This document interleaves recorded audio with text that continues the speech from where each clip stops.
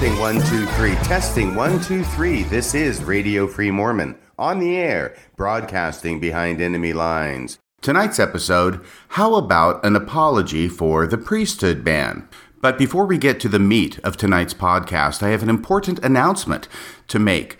On Sunday, January 12th of 2020, that will be this upcoming Sunday, I will be flying to St. George, Utah to make a presentation there to the Post-Mormon group that meets on a monthly basis. This month, January 12th, at the Red Lion Inn, I will be making a presentation starting at 2 o'clock p.m. If you happen to be in the area, please come and join us.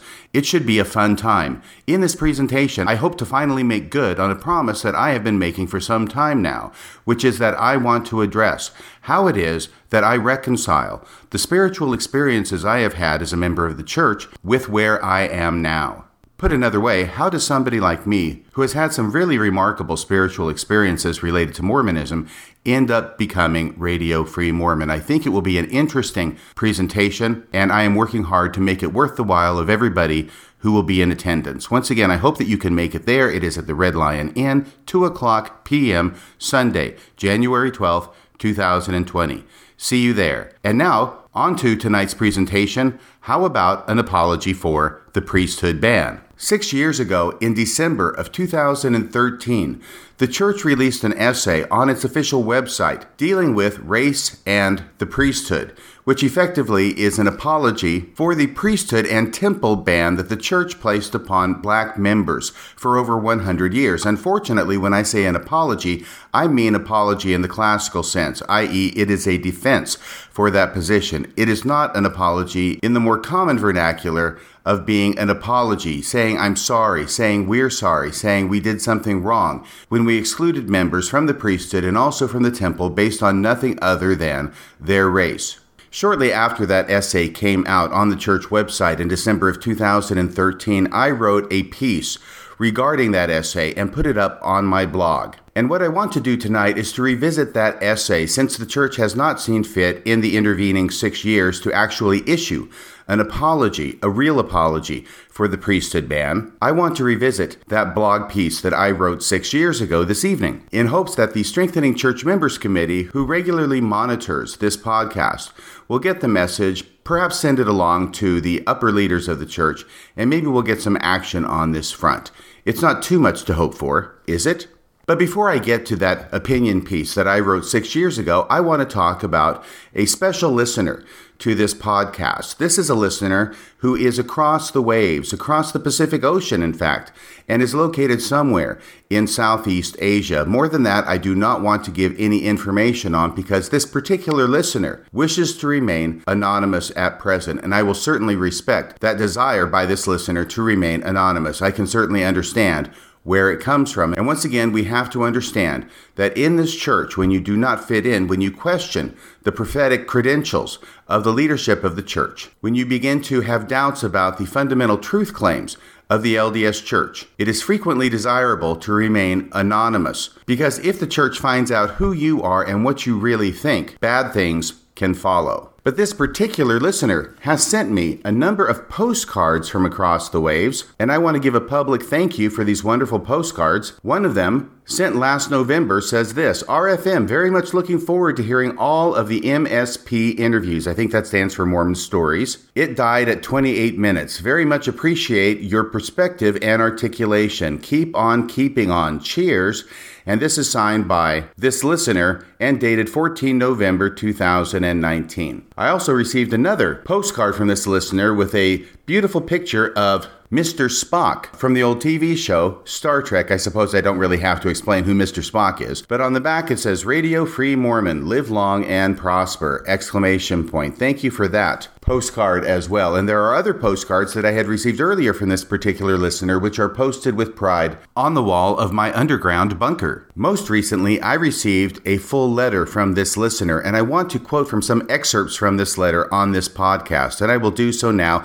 I'm going to edit and cut around certain parts of the letter which may give too much information, which could make it possible to allow those who listen from the Strengthening Church Members Committee to identify this particular listener, which I do not want to have happen. It appears appears this letter was written after this listener was able to listen to all of the John Dehlin interviews that I did back in November of 2019. It states as follows: Yesterday, I finished watching your 6 to 7 hour interview with John Dehlin. I was thoroughly glued to the screen. This letter was compelled by hearing and watching you share your thoughts about your journey and your insights. The letter goes on to state, your story connected to me on many, many levels. Isn't it interesting how different aspects of a person's story have important meaning to some while other parts don't? Nevertheless, thank you for taking time to sit through the interview, answer questions, and elaborate on your story, even though there are many parts we don't yet know. The messy stuff. I'm approaching 3 years into my truth-faith crisis. It's complicated. First, seeing you on video was important. I'm glad he thinks it's important, by the way, because I have long thought that I have a face for radio. But for this listener, seeing me on video was important. He goes on, you mentioned the issue of humor and how you use it, that it's sort of a mask. You mentioned how people have masks. That is so true. My mask is sarcasm and a quiet smile and calm demeanor. Mormonism taught me and my family to avoid conflict at all costs.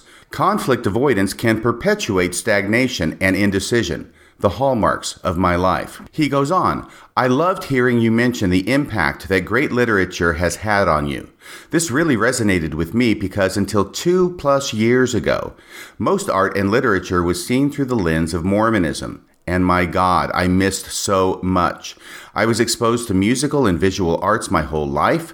I love the arts, but honestly, Mormonism shielded me from really understanding and experiencing them more fully. Can I break in here and share a thought and a memory that this comment brings up to me? I remember being at the University of Texas at Austin one day and wandering about the campus and seeing the different buildings where different schools of thought were taught.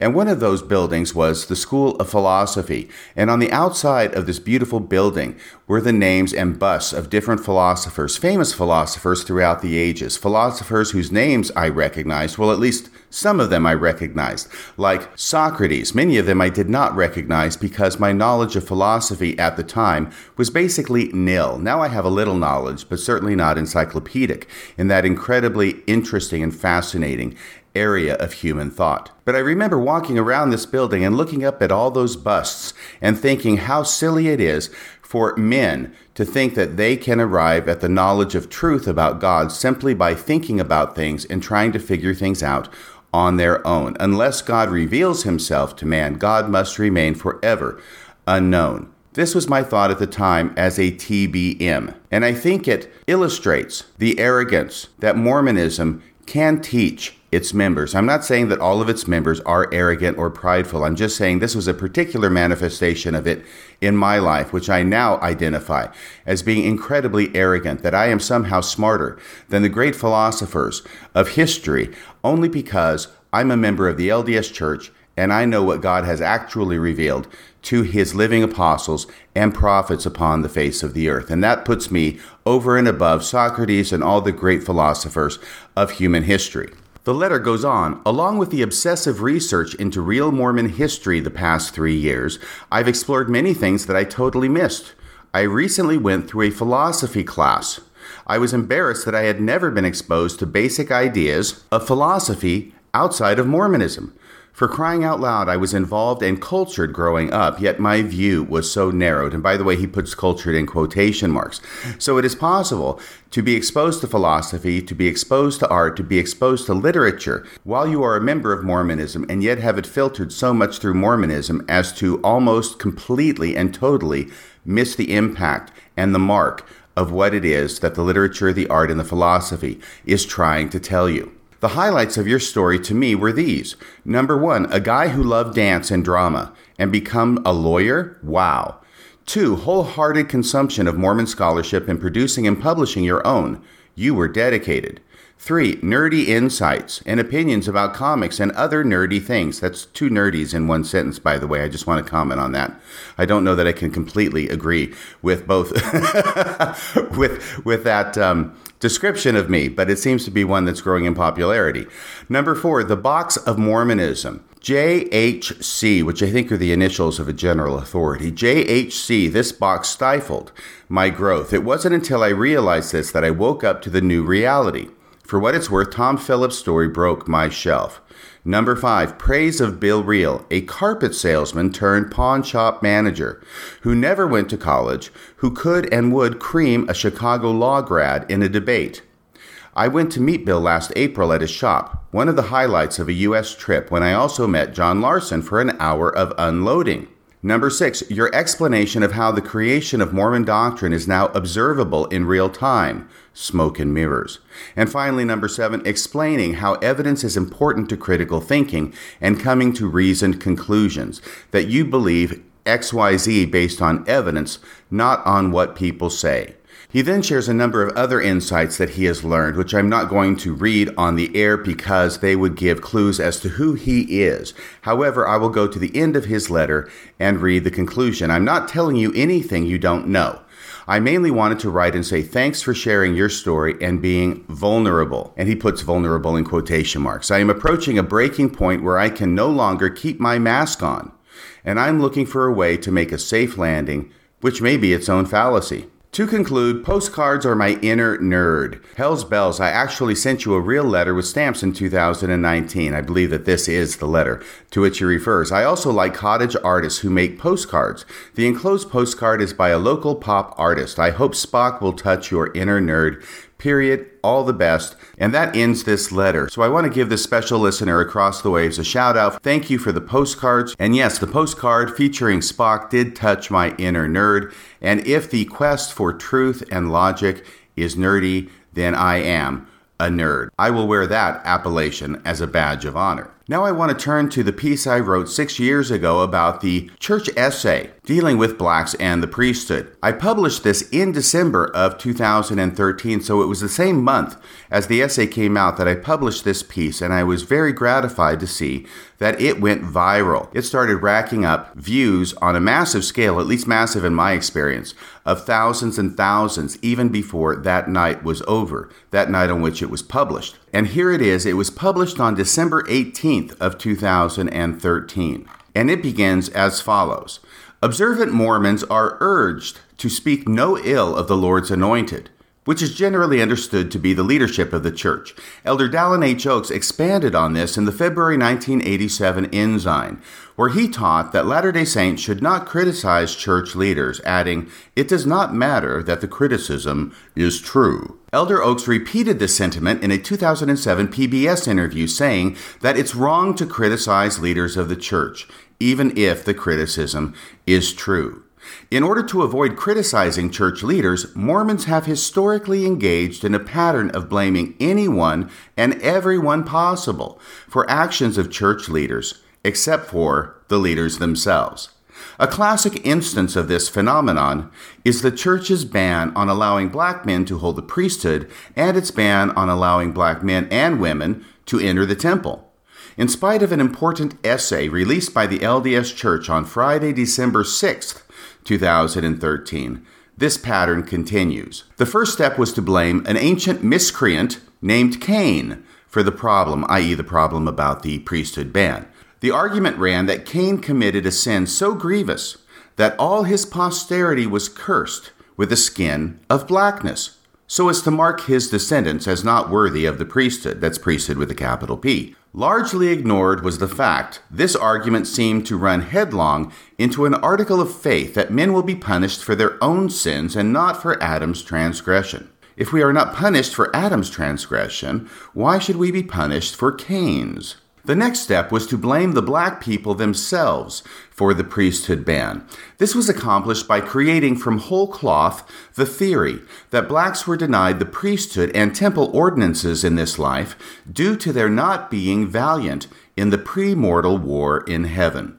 This story blames the victims for the ban and was apparently considered so significant that it was advanced without one scrap of revelation to support it. Perhaps this should not be surprising, as the same could be said for the priesthood ban itself. It is heartening, I add parenthetically, it is heartening that the recent Race and the Priesthood essay explicitly disavows both teachings of the curse of Cain and the pre-mortal fence-sitters. Another tack appears to be taken in the church's new race and the priesthood essay, that of blaming all non-members of the church for their role in creating a racist culture into which church leaders were born and who imbibed with their mother's milk the racist attitudes of the surrounding civilization. So we've gone from blaming Cain, i.e. one individual, for the priesthood ban, to blaming all the black people for the priesthood ban. Now we're blaming all the non-Mormons for the priesthood ban, and so it will continue. Here's a quote from the essay. The church was established in 1830 during an era of great racial division in the United States. At the time, many people of African descent lived in slavery, and racial distinctions and prejudice were not just common, but customary among white Americans. Those realities, though unfamiliar and disturbing today, influenced all aspects of people's lives, including their religion, period, end of quote from the essay.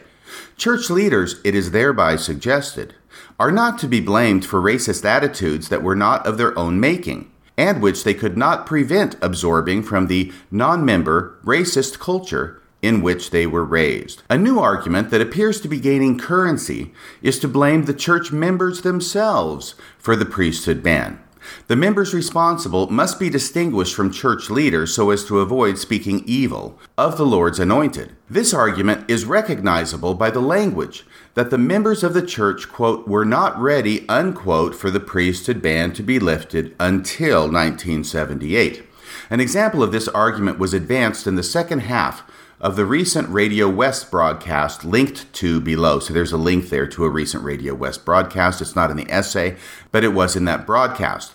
Apparently, the racist attitudes of LDS church members were so universally and firmly entrenched that allowing blacks the priesthood any earlier than 1978 would have resulted in mass disaffection and ultimate church dissolution.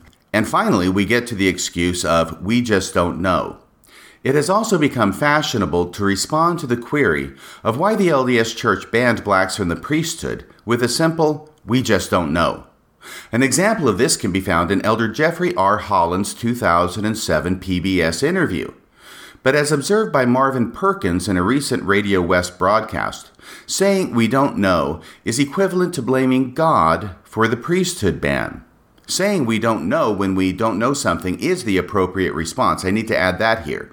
But saying we don't know while simultaneously averring the church is led by direct and continuous revelation to church leaders effectively shifts responsibility away from church leaders and toward God. Let me break in here to this piece I wrote in December of 2013 to add the fact that at the B1 celebration in June of 2018, Elder Dallin H. Oaks doubled down on the idea that God is the one behind the priesthood ban. He did not understand why it was that God would do this. He could not come up with a good answer for why it is that God would do this. Elder Oaks even said that he could not receive a spiritual confirmation of the different theories that were put forth as to why God would do this, so it remains forever unknown. And yet he doubled down on the fact that this was God speaking to his prophets, and his job was not to understand why, but simply to follow what the prophets said. There's not to reason why, there's but to do and die. Into the valley of death rode the 600.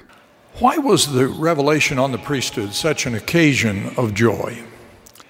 As a young man in the legal profession, I lived in the Midwest and the East for 17 years. The restriction on the ordination and temple blessings of persons of African ancestry, almost invisible to me as I grew up in Utah, was a frequent subject of my conversations in my life in Chicago and Washington, D.C. I observed the pain and frustration experienced by those who suffered these restrictions and those who criticized the restrictions and sought for reasons. I studied the reasons then being given and could not feel confirmation of the truth of any of them. As part of my prayerful study, I learned that, in general, the Lord rarely gives reasons for the commandments and directions he gives to his servants. I determined to be loyal to our prophetic leaders and to pray, as promised from the beginning of these restrictions, that the day would come when all would enjoy the blessings of priesthood and temple. Now that day had come, and I wept for joy. Going back to the 2013 article that I wrote, this position of just saying we don't know why it is that God promoted and instituted and perpetuated the priesthood ban, this position was reflected as early as the 1969 First Presidency Statement on the subject, which states that Negroes are, quote, not yet to receive the priesthood for reasons which we believe are known to God, but which he has not made fully known to man. Until God reveals his will in this matter, to him whom we sustain as a prophet, we are bound by that same will, period. End of quote from the 1969 First Presidency Statement. I go on. It should be noted parenthetically that though the new essay correctly identifies Brigham Young as the church leader who first publicly announced the priesthood ban in 1852, the suggestion remains that it was done at God's direction by the inclusion of the story that, quote, after praying for guidance, President McKay did not feel impressed to lift the ban. If God wasn't behind the ban, why didn't he just tell his prophet when asked? That's the question which is raised by the essay, but not answered. Next, I ask the question, who is missing from the blame game? We've shown how over the course of history, the LDS Church has blamed Cain for the priesthood ban. We've seen how the LDS Church has blamed the black people for the priesthood ban. We've seen how the LDS Church has blamed the white non-Mormons for the priesthood ban. And we've seen how the LDS Church has blamed the Mormons themselves for the priesthood ban. Who is missing now is the question I asked. Who is missing from the blame game? Mormons appear to be so constitutionally averse to criticizing their leaders that they are willing to place responsibility for the priesthood ban on anybody and everybody in the world and out of the world in the case of God. Oh, that's the other person I forgot who we blame for the priesthood ban is God himself. Or out of the world in the case of God, rather than state the simple and obvious truth that the church leaders who instituted and perpetuated the priesthood ban for over 125 years are the ones responsible for, wait for it, the institution and perpetuation of the priesthood ban for over 125 years. Yes, it's that simple. This reluctance to even discuss the historical facts relating to the ban, and when discussed to avoid laying responsibility for the priesthood ban at the feet of church leaders, may account for a number of interesting aspects of the church's new Race and the Priesthood essay. Next, I go over several clues in the essay. Is this why the new essay was released on a Friday, the day of the week unanimously agreed upon by Democrats and Republicans alike as the optimum time to put forward damaging information? Is this why the new essay was not broached in General Conference? Although we can see in retrospect that Elder Uchtdorf was likely preparing the soil for release of this new essay when he said last October, quote, and to be perfectly frank, there have been times when members or leaders in the church have simply made mistakes. There may have been things said or done that were not in harmony with our values, principles, and doctrine. Many people remember that quote from former President Elder Uchtdorf, but it's significant historically that that quote was said in October 2013 General Conference, immediately or at least 2 months prior to the release of this particular essay on race and the priesthood by the church in December of 2013. I go on.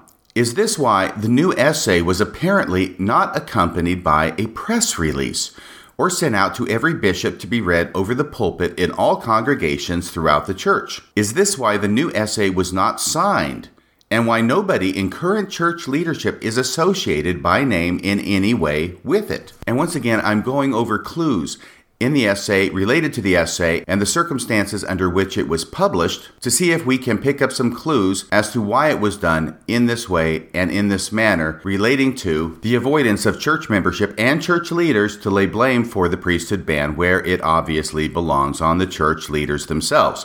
Going on with these clues, is this why the new essay is not displayed on the homepage of the LDS Church website, but is instead buried 3 clicks deep? And then I include in parentheses, first click from the homepage is teachings, second click is gospel topics, third click is race and the priesthood.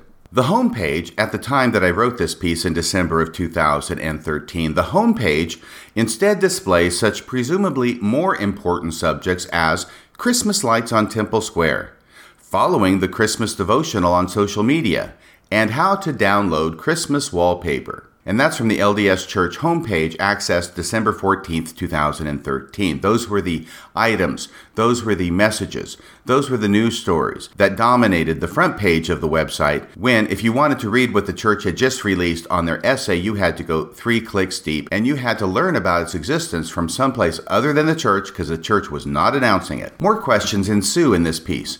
Is this why the essay buries in footnote 13 its one example of a church leader writing that the belief was, quote, quite general among Mormons that, quote, the Negro race has been cursed for taking a neutral position in that great contest, end of quote. Is this why this lone instance cites to personal correspondence by Joseph Fielding Smith, pointedly designated as apostle instead of president, which he later became, in which he mentions the fence-sitting teaching, but hastens to add it is not the official position of the church and is merely the opinion of men. So in other words, in footnote 13 of this essay, they reference a letter written by Joseph Fielding Smith when he was an apostle, which poo-poos the theory of blacks being fence-sitters in heaven, and that's why they were cursed as to the priesthood. The questions continue. Is this why this one example comes from an obscure and unpublished piece of personal correspondence rather than more easily accessed and published sources such as Joseph Fielding Smith's The Way to Perfection, Doctrines of Salvation, or Answers to Gospel Questions? In other words, the essay wants to quote from a piece of personal correspondence by Joseph Fielding Smith in which he states that the idea that blacks were fence-sitters in heaven, which is common among the members of the church, is not something that is the doctrine of the church.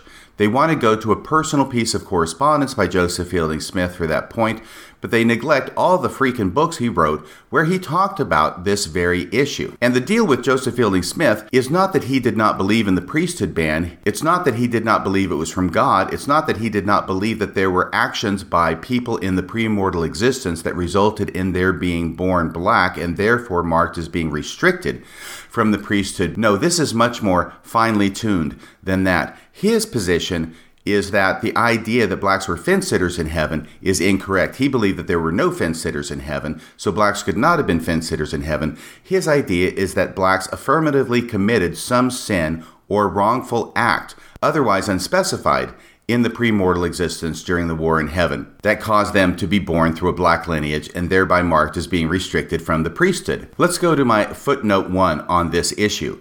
Joseph Fielding Smith's objection to the teaching about the priesthood ban, or the teaching that it was caused by blacks being fence-sitters in heaven, appears to have been restricted to the idea that premortal blacks were neutral. As he later wrote, quote, "There were no neutrals in the war in heaven. All took sides, either with Christ or with Satan. Every man had his agency there, and men receive rewards here based upon their actions there, just as they will receive rewards hereafter for deeds done in the body. The Negro," I'm continuing to quote Joseph Fielding Smith from his book, Doctrines of Salvation, Volume 1, pages 66 through 67, "the Negro, evidently, is receiving the reward he merits." Period. End of quote. In other words, Joseph Fielding Smith believed that blacks were prevented from receiving the priesthood due to unspecified transgressions in the premortal existence. His only quibble was with the idea that they had been neutral. I then add, it appears that footnote 13 in the new essay may have been manipulated in such a way as to convey a different impression to the casual reader. One cannot help noticing that 3 quotes are spliced together, and that Joseph Fielding Smith's private correspondence is not widely available to other than church historians for purposes of comparison, located as it is in the Church History Library. So this was one aspect of this essay that I found very interesting, that they want to give the impression that a church leader, Joseph Fielding Smith, stated that the fence-sitter theory was not the doctrine of the church, even though it was commonly understood among the members of the church, while completely omitting the fact that Joseph Fielding Smith nevertheless believed that the blacks had done something wrong in the premortal existence that caused them to be born black, and that was the cause and the source and the theory behind the priesthood ban.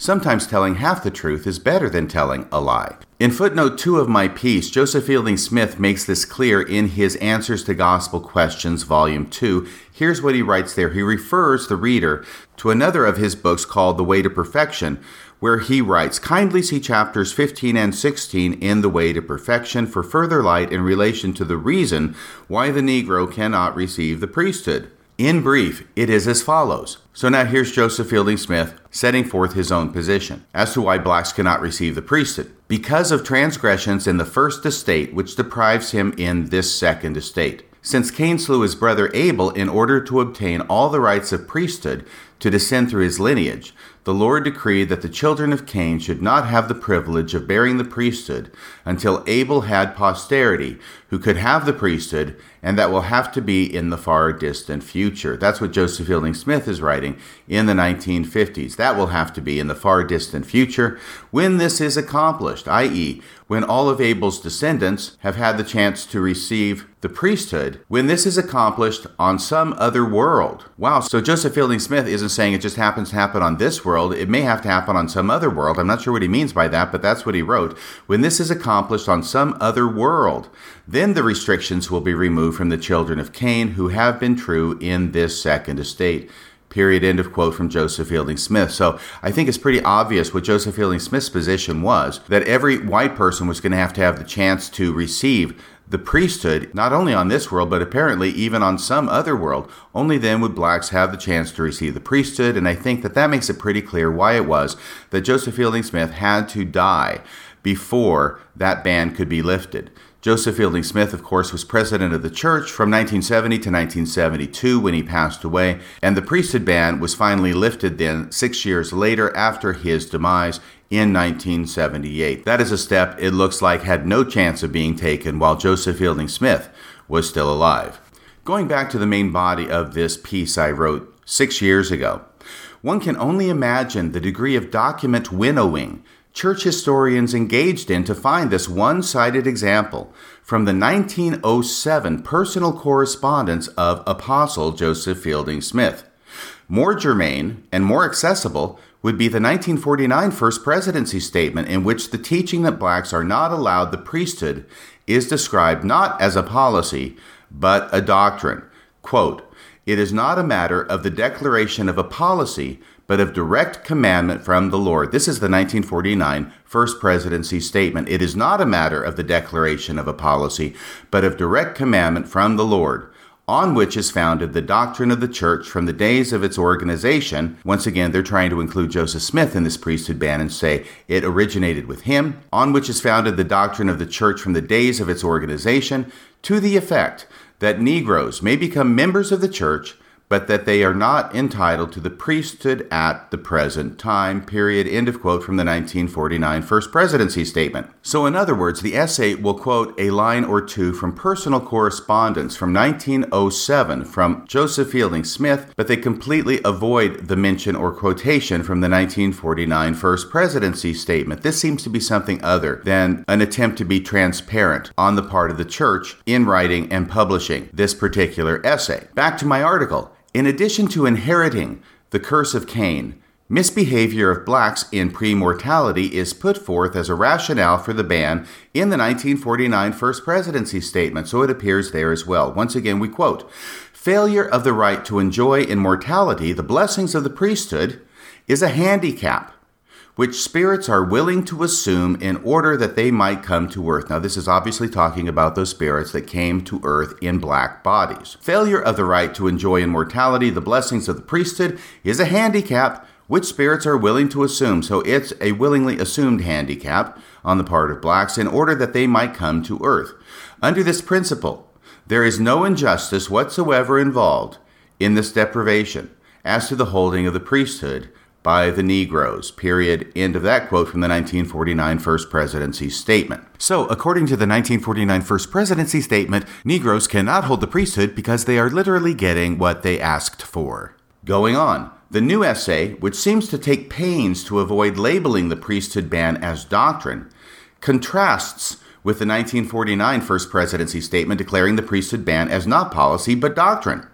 Not only is the 1949 First Presidency Statement not mentioned in the new essay, it also appears to be missing from the church website. Additionally, the 1949 First Presidency Statement was signed by all three members of the First Presidency, highlighting the absence of any signatures appended to the new essay. Is this why the new essay frames Brigham Young's promise that one day blacks would be permitted the priesthood as being fulfilled by Spencer Kimball's 1978 revelation? So once again, the essay plays the well-worn trick of quoting only part of Brigham Young's prophecy, in which he says that blacks will not receive the priesthood until every other worthy member of the human race has had the opportunity to receive the priesthood. In other words, every white man has to have the opportunity to receive the priesthood, everyone that will be born into the earth up until the second coming of Christ, and probably even thereafter, before the blacks even get a crack at it. They quote the first part of that statement by Brigham Young, that eventually blacks will be able to get the priesthood, and omit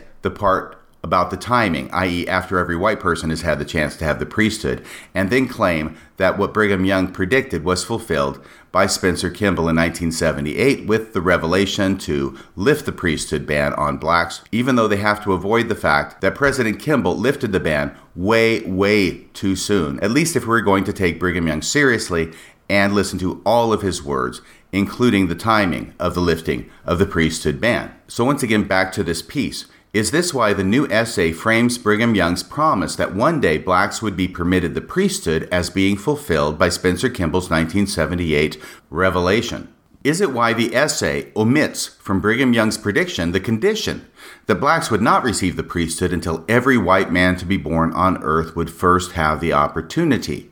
Or as Brigham Young put it, and as quoted in the 1949 First Presidency Statement, by the way, quote, "And when all the rest of the children have received their blessings in the holy priesthood, then that curse will be removed from the seed of Cain, and they will then come up and possess the priesthood and receive all the blessings which we now are entitled to," period, end of quote, from Brigham Young, as quoted in the 1949 First Presidency Statement.